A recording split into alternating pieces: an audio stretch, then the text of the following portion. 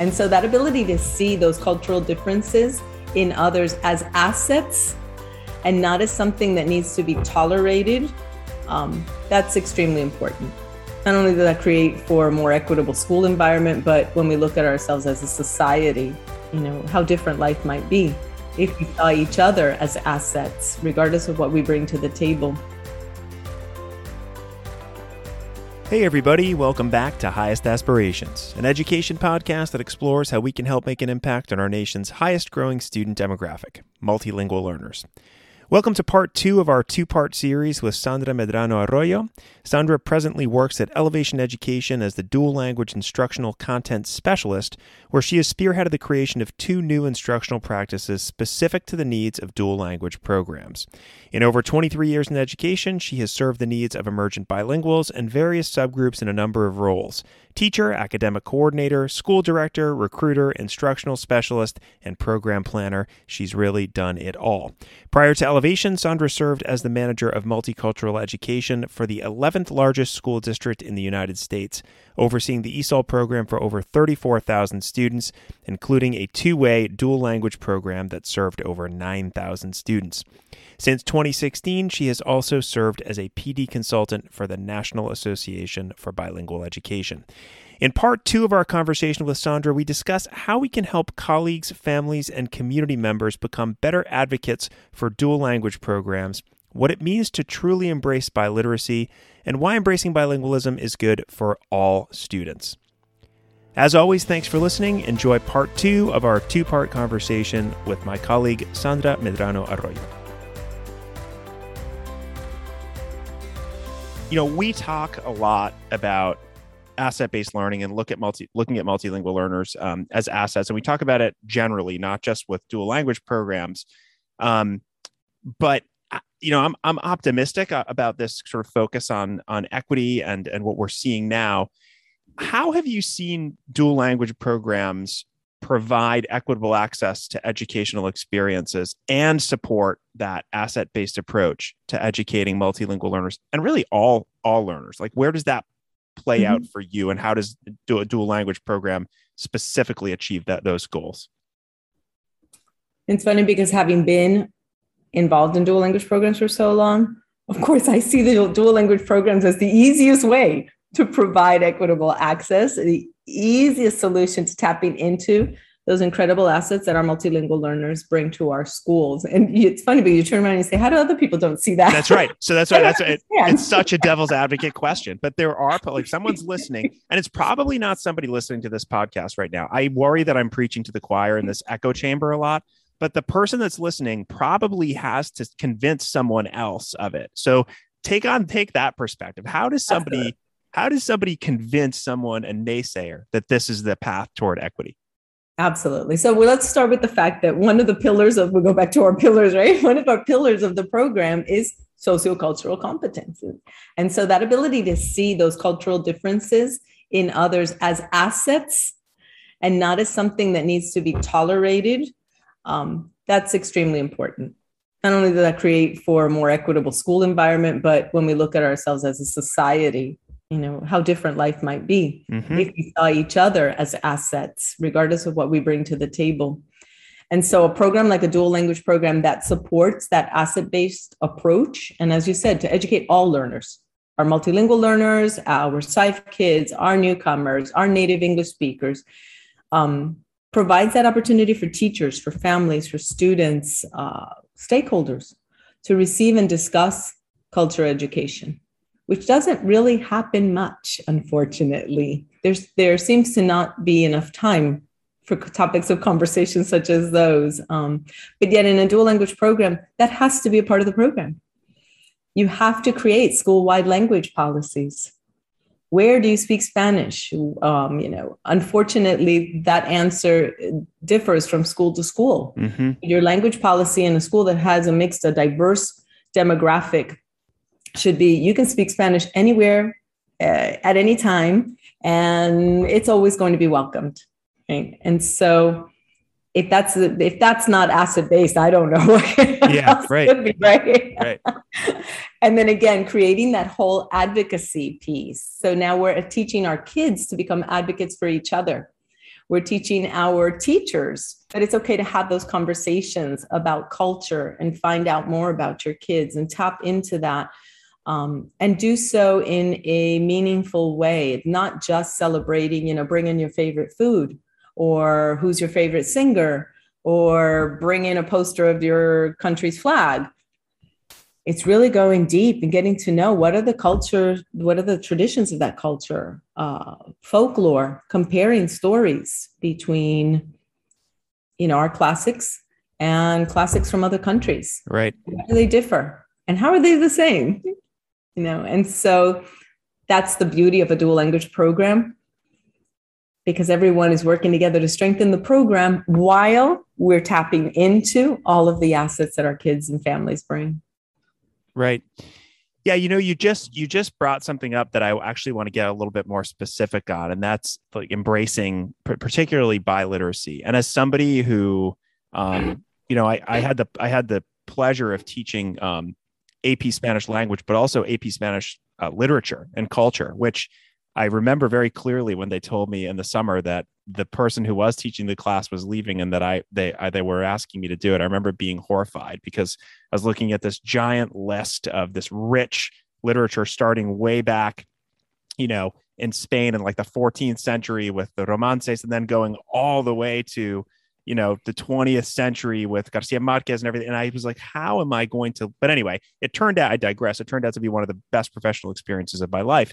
And when we were reading all of those works, right, in Spanish with students who were learning Spanish, I had a great relationship with some of the English teachers, and we were comparing those works. And it was such a beautiful and rich experience. And you know what?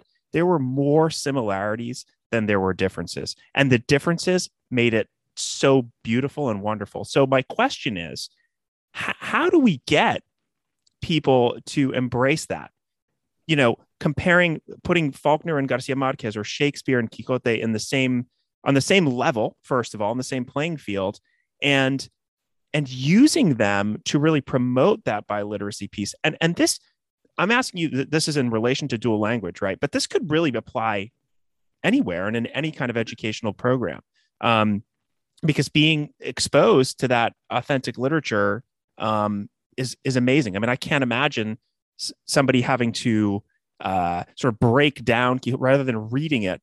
It was such you can hear my voice, such an amazing experience. So how do we leverage that or pull that lever and get people to really appreciate those similarities and differences? Wow. I could answer this question for the rest of the podcast now. Yeah, go for it, because I could too. We don't have too many questions left, so you can take some time on this one. Okay. Well, first of all, I love the fact that you and your teachers took that time to actually review the literature and note similarities and differences. Right? And I love the fact that you noticed that there were so many similarities. The beauty of creating biliterate children is that we are able to then dive into those differences, those similarities. This is great because your English teacher will cover that, but as the Spanish AP teacher, for example, you had to do a deep dive into what was different. Right. So nuances of the language. And, just as we have Old English, well, we have words that are no longer used in Spanish either, that they transformed throughout, the years and the centuries. And really looking at that is what helps to create that biliterate and bilingual person. And I think that one of the greatest ways that we can really have others embrace that biliteracy is putting kids, I always say that kids tell the best stories, right? So putting your students in situations in which they can showcase their skills. And so if we provide them with these opportunities, and again, I'm not talking a nice little show during the holiday break or the end of the year. I'm talking about creating community partnerships, for example, in which our kids are able to use their linguistic assets to enrich the community, to give back to the community. That's powerful because these kids will wear their school shirt or something that identifies them as a student of the district, and people will ask, where did you learn your Spanish? Or how did you keep your Haitian Creole? They tell the best stories. And so we tried to do a lot of that in our district.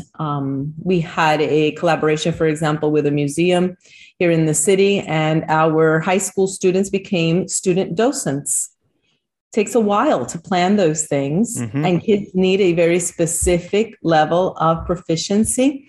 But regardless of their level of proficiency, they were all given that opportunity to become student docents, working with businesses so our kids could become student interns. There's a lot of businesses that are not prepared for changing demographics. They have no bilingual staff. Right. Teaching isn't the only industry in which we're lacking bilingual people. Okay? It's everywhere. And so to be able to develop those internships with businesses, and our kids can do a work study program and become interns, and again, tap into their bilingualism, that is huge. That will definitely convince the non-believers, we'll call them, that teaching in two languages is truly rigorous. But it's not easy. And our kids have gone through this program and they have succeeded, and those are going to be our global citizens. What you're saying is so powerful. And when I hear, and I hear it frequently, these kinds of, it's about community partnerships and getting students out there and filling a void that the community has. That is amazing for the student. And oftentimes as teachers and as educators and as advocates, we think about the students first, and we should. But what that is doing for the community, not only to help fill a void at a museum or at a store or whatever the case may be, but also in just creating a more, not only tolerance, but partnerships and collaboration, and seeing that the assets that people bring, it's so powerful. And it always brings me back to one of the first podcasts I think I had ever done for Elevation. It was with a woman by the name of Donna Neary. She was from Lexington, Kentucky, and she worked, I tell the story a lot, so forgive me if you've heard this story and you're listening now, but I'm going to tell it again. She worked with students who were newcomers who were in danger of not graduating on time. They were going to age out. So she had this program called Accelerate to Graduate. I think it was called that. And she tells this story, and I'll find it and we'll link to it somehow. She tells this story about when these students were going to work with members of the Department of Public Works to help like spruce up a park, right? And they were in the park, they were creating this, I think it was like a grill or an oven or something where people could kind of cook outside. And this one young man who, I don't remember where he was from, but he had done this in his home country, and they had created these clay things. And he looked at the gentleman who was a guy from the account of who I was speaking with, who didn't really have much experience working with newcomers and was probably living, in a bit of a silo and not had much experience with the diversity. He then asked the student questions, was very patient with him, and the student answered and they worked together to create this new thing. I mean, What you're talking about is it creates those opportunities. They're not going to happen every single time, right? But they are going to happen enough where we're going to see change. And so you're talking about the structure, but like those stories, those that are happening on a daily basis when things like this are created, they're so powerful for both. I mean, for both people who are involved. I mean, I have to think that man, that his mindset maybe was changed in some way. He had an experience. He worked with somebody face to face who he normally would not. And I mean, what a beautiful thing. Absolutely. It's a newfound respect for someone that he probably developed, and unfortunately we all have our biases. And again, I can't speak for that individual, but so often we'll enter a conversation or a situation, and we have our biases. They may not be there at the forefront, but we have them. And to be able to go and experience that firsthand, not read about it, not hear about it, but experience it firsthand, suddenly that bias, you can begin to kind of, peel away those layers and realize, oh, wow, I was wrong. As an individual, I was wrong about somebody else. Right. Or I judged incorrectly, or, and I have limited myself from learning so much from others. And so I think those are very powerful and transformational moments. Yeah, absolutely. Okay. Well, I have learned a tremendous amount from you, Sandra, not only today, but in the time that I've been at Elevation. But you have a way of being able to break things down, I think, in a way that people not only can understand, but then take hopefully and use to convince others that these kinds of changes need to happen. So I have to ask you, this is not a question that I ask everybody, but what brought you here? What brought you to Elevation? I mean, this wealth of knowledge that you have has been so useful for us, but what made you make this change? Well, anytime I've made a change in my life is always because I think of the greater good, right? So I was in a classroom and I loved what I was doing in the classroom. But then when I was offered to become an administrator of a school, I thought, oh, wow, I can make change on a bigger level, right? And then eventually I was at a district level. And so once again, I can make change on a greater level. And so the same thing happened with Elevation. I can now make change. My voice can be heard. For example, here's a perfect example, today's podcast. On a national level. I have that opportunity to reach and support, because that's the biggest, I think, for me personally, that's the reason I went into education, and to be able to help others. We go back to what I always knew I had to do right. Since I was very young, help others. And so to be able to support teachers to find a role in Elevation in which not only I could use everything I had learned and experienced as a dual language administrator, but then by the same token, use that knowledge now and help people on a national level and support our teachers to help our kids. I thought that was like a perfect combination for me as my next level.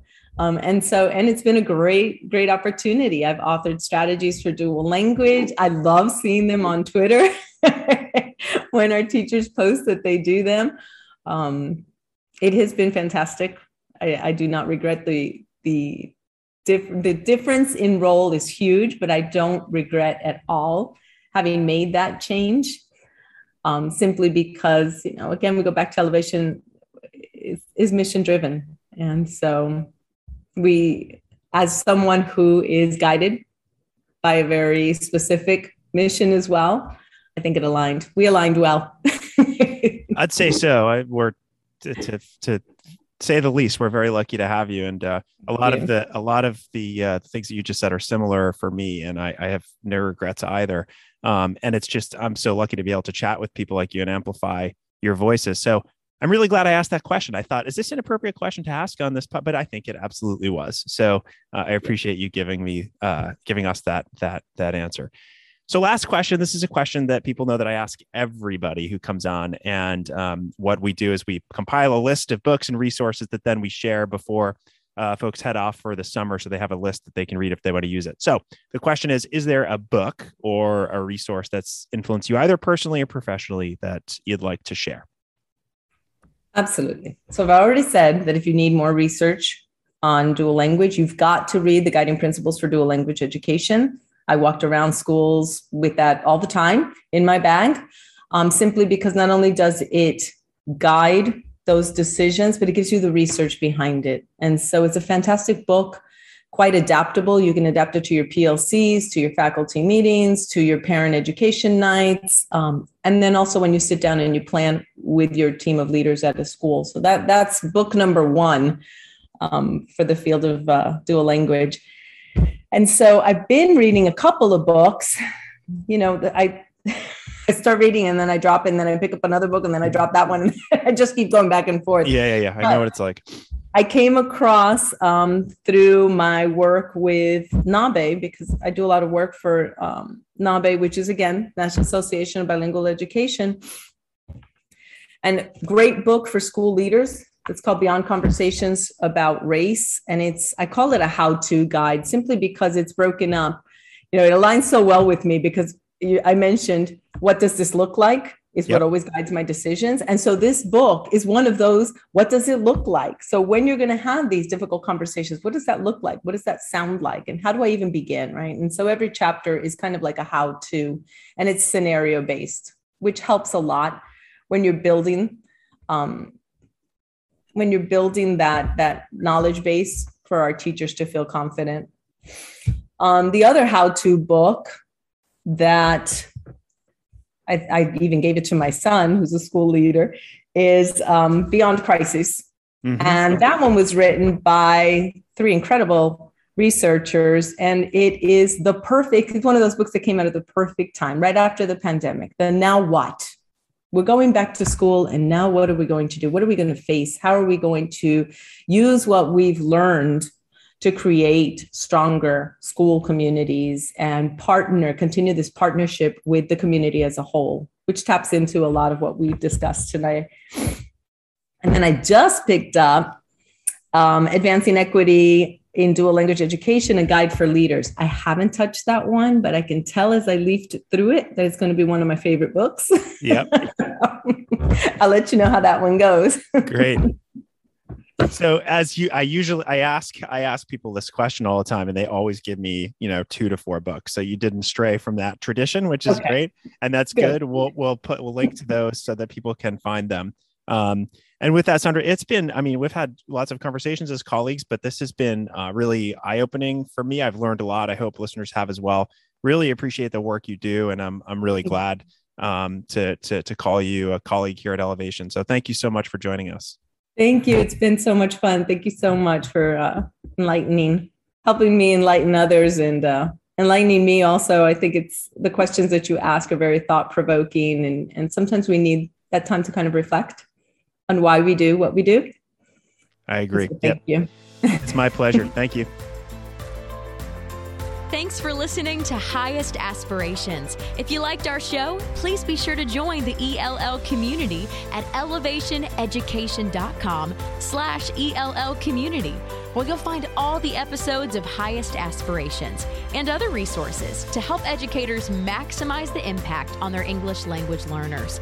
Also, let us know how we're doing by writing a review on iTunes or wherever you listen to your podcasts.